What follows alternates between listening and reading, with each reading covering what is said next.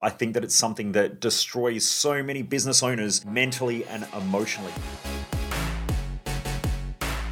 Welcome to The Underestimated Entrepreneur, where I share mindset, lifestyle, and business hacking tips, tools, and some painful lessons along my journey from growing my businesses and also working with some of the top entrepreneurs, business leaders, and professional athletes.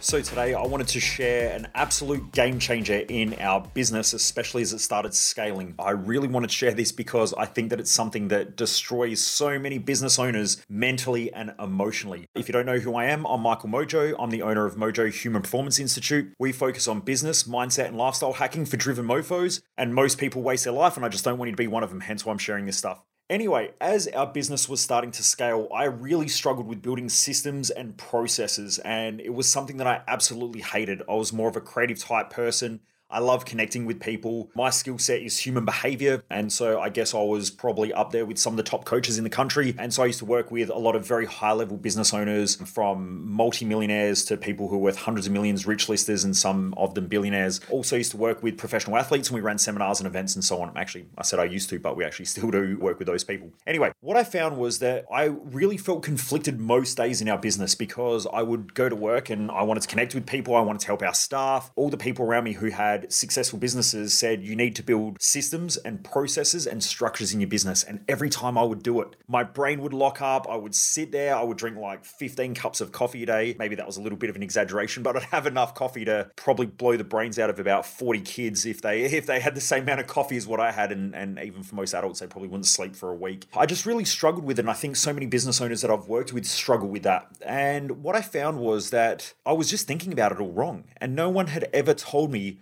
what a system or a process, I mean, they're different, but a system essentially, from my point of view, is the systems that work in the business. Then you've got processes, which are what people follow in order to make sure that the system runs. That's how I think about it anyway. The process is really just a decision-making process. Now, the way that I figured this out was that at our events, I would get so stressed out because at lunchtime, I would speak from 10 a.m. in the morning until 10 p.m. at night in some of our events. Sometimes we would start at 8 a.m. in the morning and I would speak until 11 or 12 at night. So some of our events even used to go until 1 or 2 o'clock in the morning for multiple days. So they were quite intense. And what I found was that I would be up on stage and I'm talking the whole time and I'm giving all this energy to all these people in the event. And then my team would come up to me at lunchtime and say, "What do you want for lunch?" And my brain would just sit there and it was like mush. And I'm like, I don't fucking know. Just put food in front of me and I will eat it. And they're like, "Well, we don't know what you want." And so this went on for ages and I would get so stressed out. I'm like, guys, you just need to, this is my team, you just need to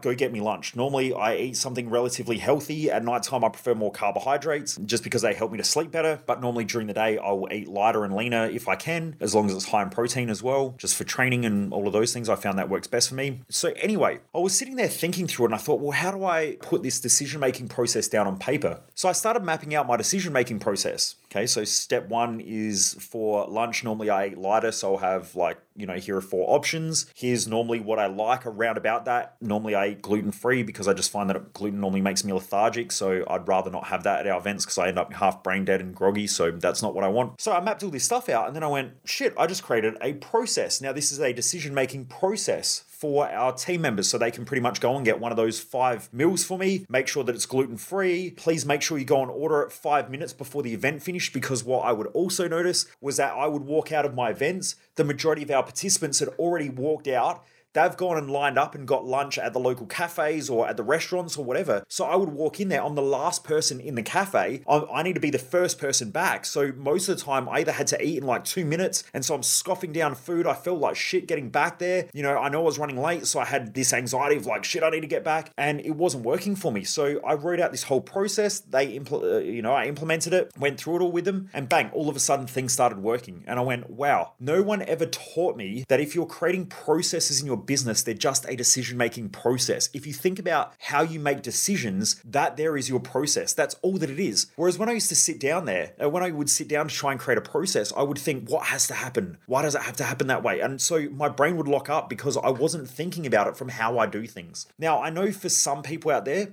when I told my wife, Jess, she's a systems process type person. And she was like, I know this, no shit. But I'd never been taught that. So for me, it was mind-blowing. And I have have taught this to so many entrepreneurs and business owners where they're like, Michael, I hate doing systems. I hate doing process. I hate creating structures in the business. Normally I just can figure things out on my feet. But the problem is that they always have to be the one who's making the decisions because they're the decision maker. Now, they're not making high-level decisions because most of their time is spent with staff and, making decisions. And a lot of the time they'll come to me, whether it's in one-on-one coaching or at our events, and they go, my staff's useless. Like the most logical things they can't figure out themselves. And so I have to train them that's because your staff have different value sets. They have different value structures. They're not entrepreneurial, so they don't think like you. They won't think like you. Your hiring strategy is wrong. Your firing strategy is all wrong. In fact, you're just winging it. And that's the majority of business owners, especially in startup and as they scale as well. That's what tends to happen. And that's where the majority of stress comes in. That's normally where I get a lot of business owners in between that $1 to $3 to $4 million